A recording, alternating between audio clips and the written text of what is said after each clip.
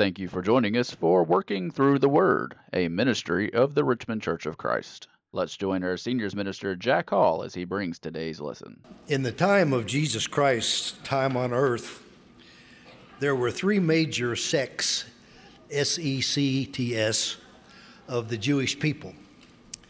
There were the Pharisees, who believed in the oral law, and they believed also in the afterlife.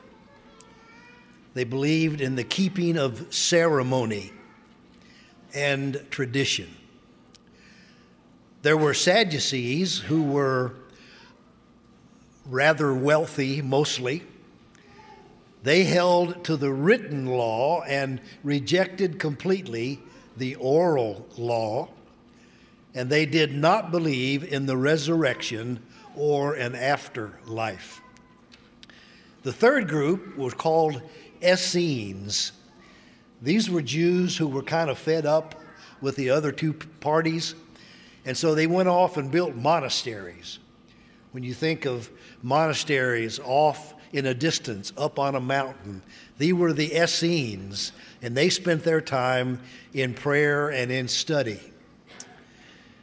The Pharisees were very strict enemies of Jesus Christ.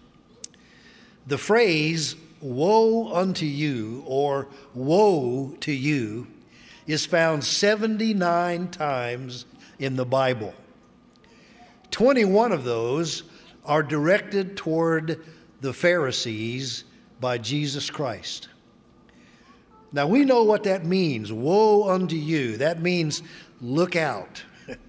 There's going to be trouble. Something bad is coming. It's just around the corner. Woe unto you.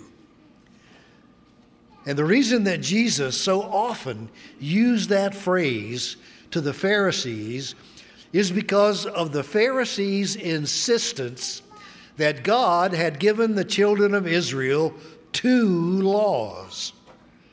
One was the written law, the law of Moses, the first 5 books of the Bible. It was written down. They had a written law. But the Pharisees taught that in addition to that, throughout the ages, through the prophets, God continued to reveal himself, and he codified, if you will, that written law. There are many times when God would say in the written law that you should do this, but he never specifically described how to do it. And so the Pharisees came along and they wrote their own concordance, if you will, their own commentary. They would take the written law, and then they would take the present day circumstances, and they would say, this oral law helps us to understand the written law, and therefore it has the same authority as the written law. And many times when the Pharisees would talk about Jesus and how his disciples did not keep the law, what they were talking about were the traditions that they added through what they called the oral law. And so Jesus, particularly in Matthew chapter 23, he calls these people out and he tells them, what you are teaching is not the word. What you are teaching is not the oral word, but it is your explanation of the written law.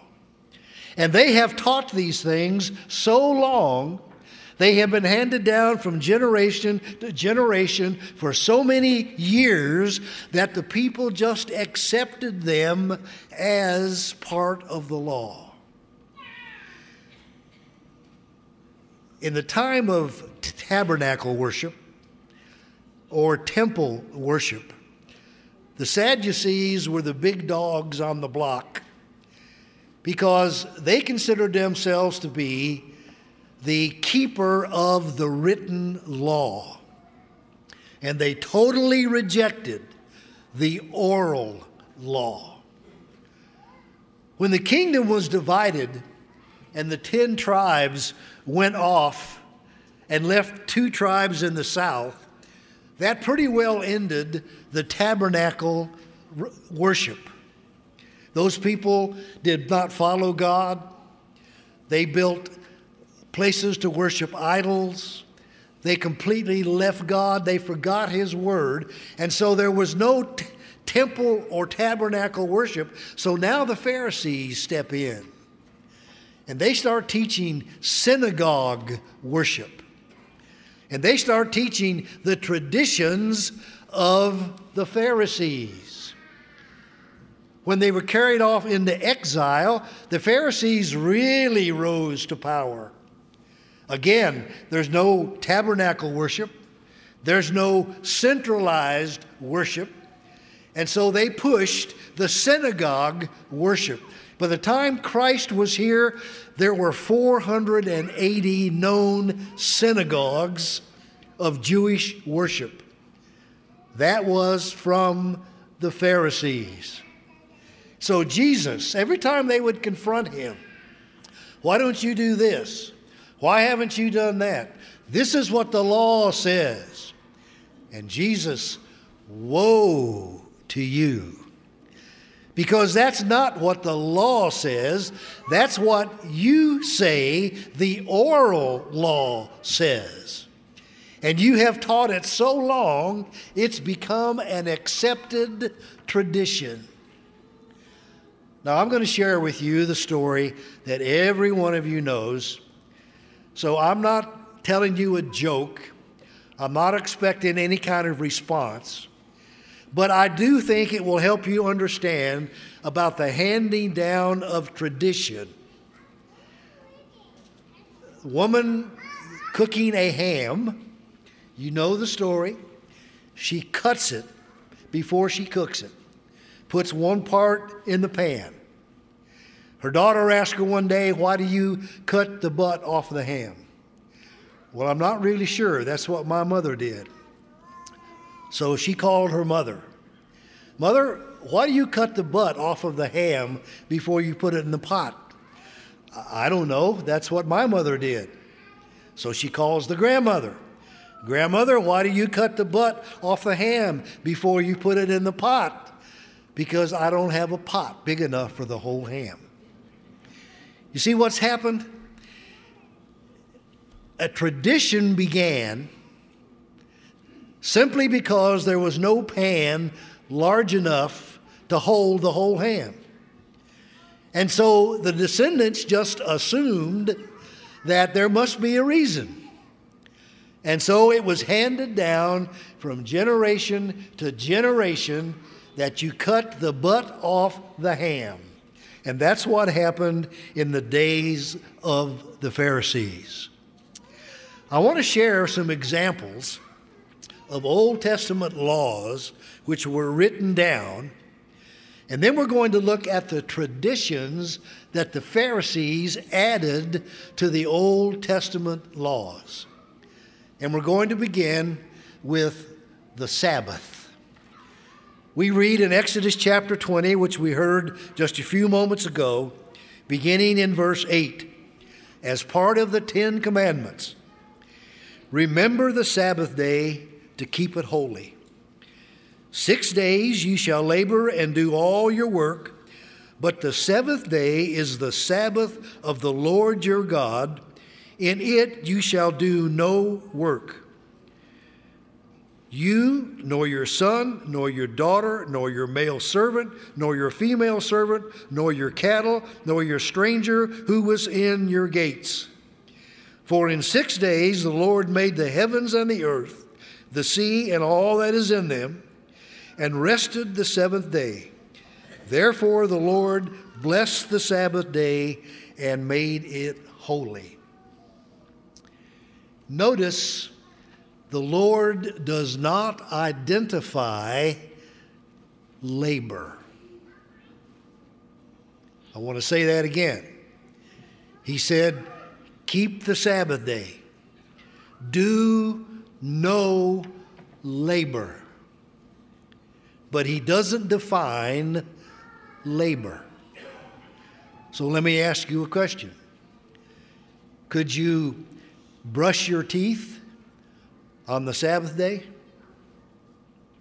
Is that labor? What about feeding your pet? Is that labor? What about putting your clothes on? Is that labor? So the Pharisees come along and said, look, there's nothing in the written word that really tells us how to keep the Sabbath. So through the oral word, we have been told what you cannot do on the Sabbath. And they codified the keeping of the Sabbath and came up with 39 specific works that were prohibited. They were not, for instance, you could not clean dried mud from your boots. Now here's the written law. Keep the Sabbath, do no labor. And so the Pharisee says, well, he doesn't tell us what the labor is, so we'll codify it. And one of the things you cannot do, considered labor, is you cannot clean your boots on the Sabbath. You cannot write or erase anything. You can't tie a knot. You cannot add fresh water to a vase. Think about that. You have a flower, it's in water, it's in a vase, it needs water, but you can't put it in there on the Sabbath. That's considered labor. This one is funny. You cannot clip your toenails or your fingernails on the Sabbath because that's considered labor. You could not separate good fruit from bad fruit. You could not thread a needle, and that's enough to give you an example of how the Pharisees and their oral law tried to codify the written law. Now, in other places in Scripture, God kind of does describe labor that's prohibited on the Sabbath day. In the book of Exodus, chapter 34 and verse 21, we find that field labor is not to be done on the Sabbath. We find in Nehemiah, chapter 13, verses 15 through 18, that you cannot tread in the winepress on the day of the Sabbath.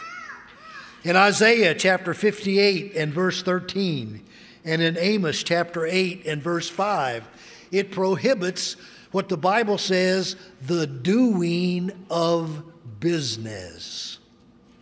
The doing of business. Exodus 16, beginning in verse 29, travel was forbidden. And in Exodus 35, 2 through 8, they were not allowed to kindle a fire. So when you read this, and we see that the Sabbath is being practiced, it seems that the labor that God is not allowing on the Sabbath day is simply doing business, making a living. Take a day off. Rest. Don't go into the fields. Don't do any commerce. You don't have to travel anywhere. But the Pharisees come along and say, we are the ones who can tell you what you can and cannot do. And from the time of the divided kingdom until Jesus came on the scene, think of all those generations that the Pharisees had taught. And now people just accept it as the truth. Here's another example.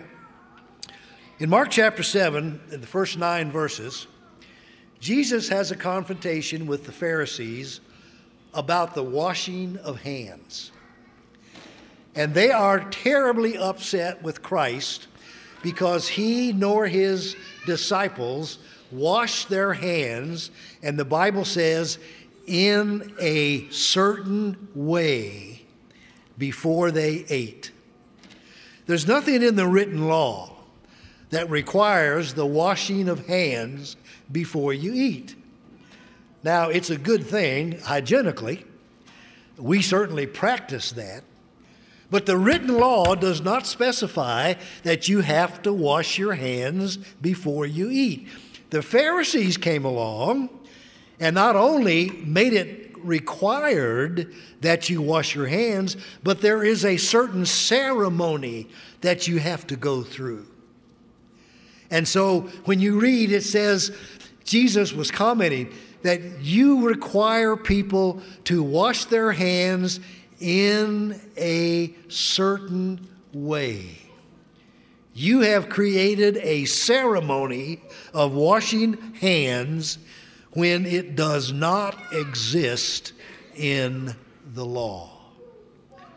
Another example, Matthew chapter 9. He is called a hypocrite. They didn't call him that word, but they just could not accept him as the Son of God.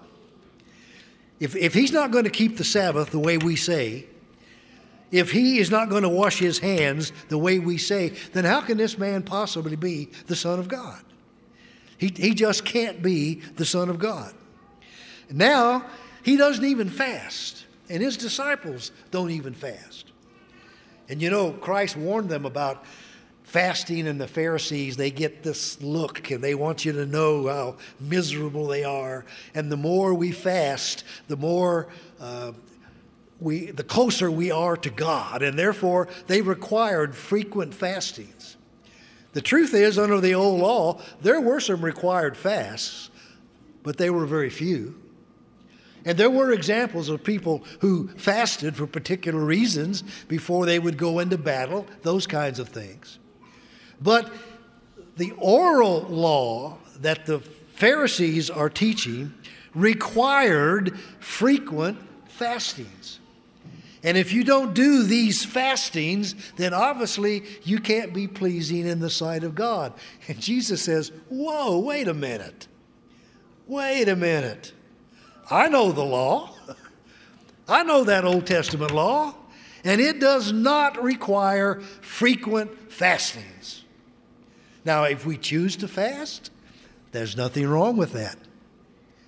If we choose for a short time or for a long time to give up food or something else, drink, that's fine. But it's not required. And you stop teaching that which is not required. But they had been teaching it so long. It's like the ham being cut before it goes in the pot. And the people just accept it as part of the law.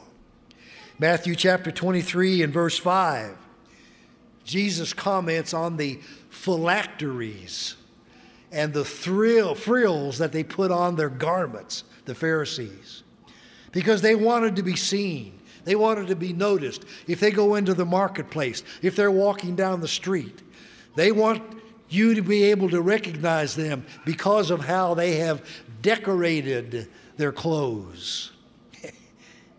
Jesus says, decoration of clothes has absolutely nothing to do with the Old Testament law. Nothing. And so you are the ones who are teaching the traditions of men, and then you're blaming me and my disciples for not keeping what you say the law says. Another example. This one I really appreciate. In Acts chapter 1 and verse 20, or chapter 12, Acts chapter 1 and verse 12. After the disciples have gone to Mount Olivet to see Jesus ascend back to heaven, the Bible says that they returned to Jerusalem, which is a Sabbath day's journey. You heard the phrase, a Sabbath day's journey? Do you know that nowhere in Scripture is that defined? God never set a distance for the Sabbath day's walking or traveling.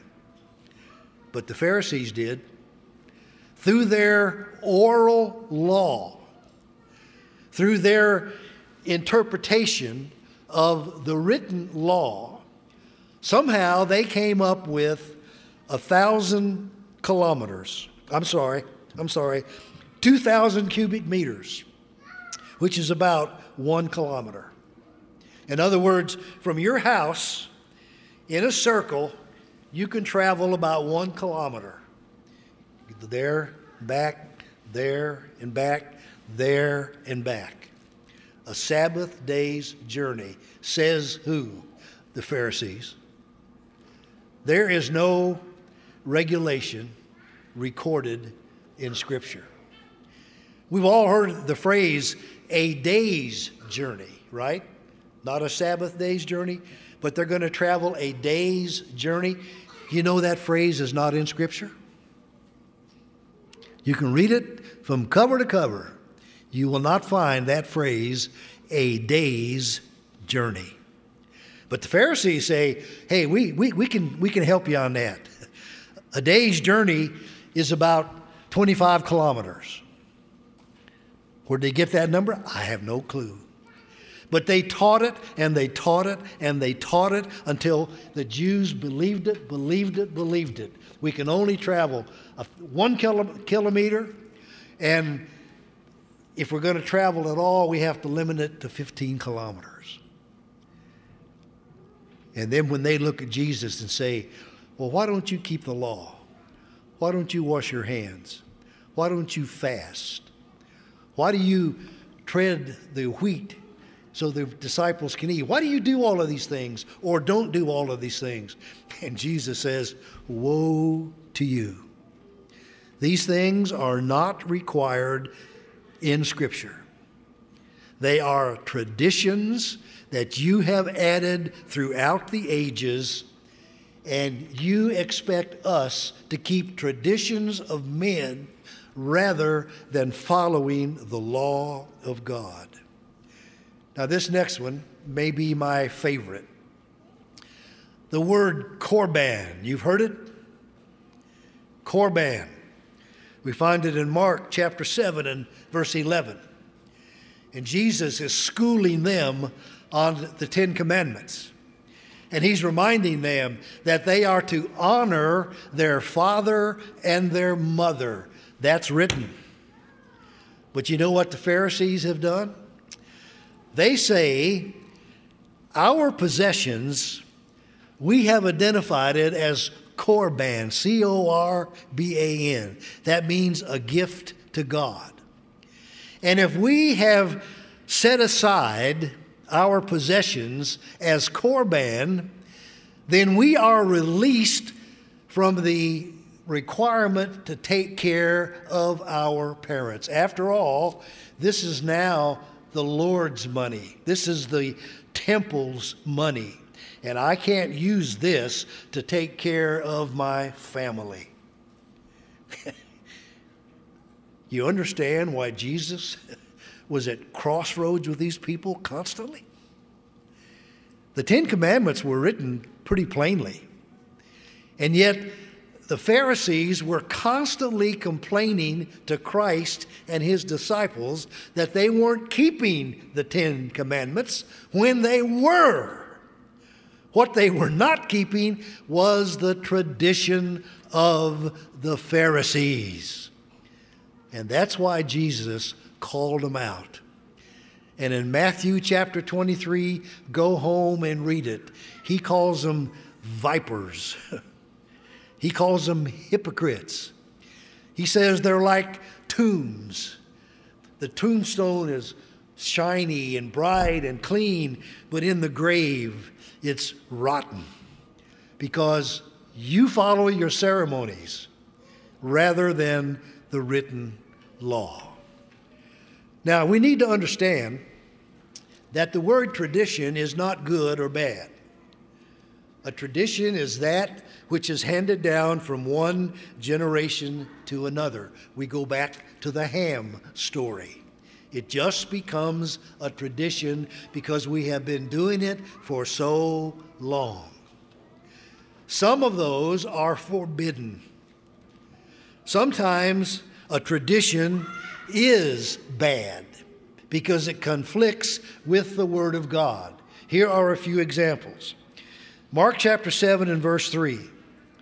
For the Pharisees and all the Jews do not eat unless they wash their hands in a special way. Notice, holding the tradition of the elders. You see, that's a tradition that is man-made, and it's in conflict with God's Word.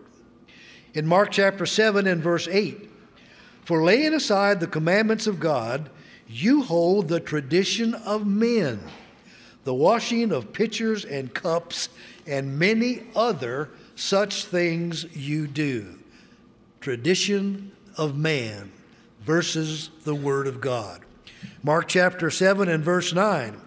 All too well you reject the commandment of God that you may keep your tradition. Mark 7 verse 13. You are making the Word of God of no effect. How? Through your tradition which you have handed down, and many other such things you do. But now, the Bible teaches that there are some traditions which should be kept. In 1 Corinthians chapter 11 and verse 2, Paul warns the Corinthians, he warns the Corinthians to keep the traditions that he taught them. What are the traditions? It's the traditions of the apostles, the preaching of the Word of God, the meeting together on the first day of the week, worshiping God according to His pattern. That is a tradition that has been handed down since Peter's Sermon on the Mount, and it should be continued, and it does not violate God's law. 2 Thessalonians chapter 2, verse 15. Hold fast the traditions you were taught. How many times do we talk about younger people and how difficult it is to keep them in church? Because tradition comes along and draws them away. But the tradition that we need to teach them over and over again is God's plan of salvation through the blood of Jesus Christ. And that needs to be preached and preached and preached. Why was Jesus so upset with the Pharisees?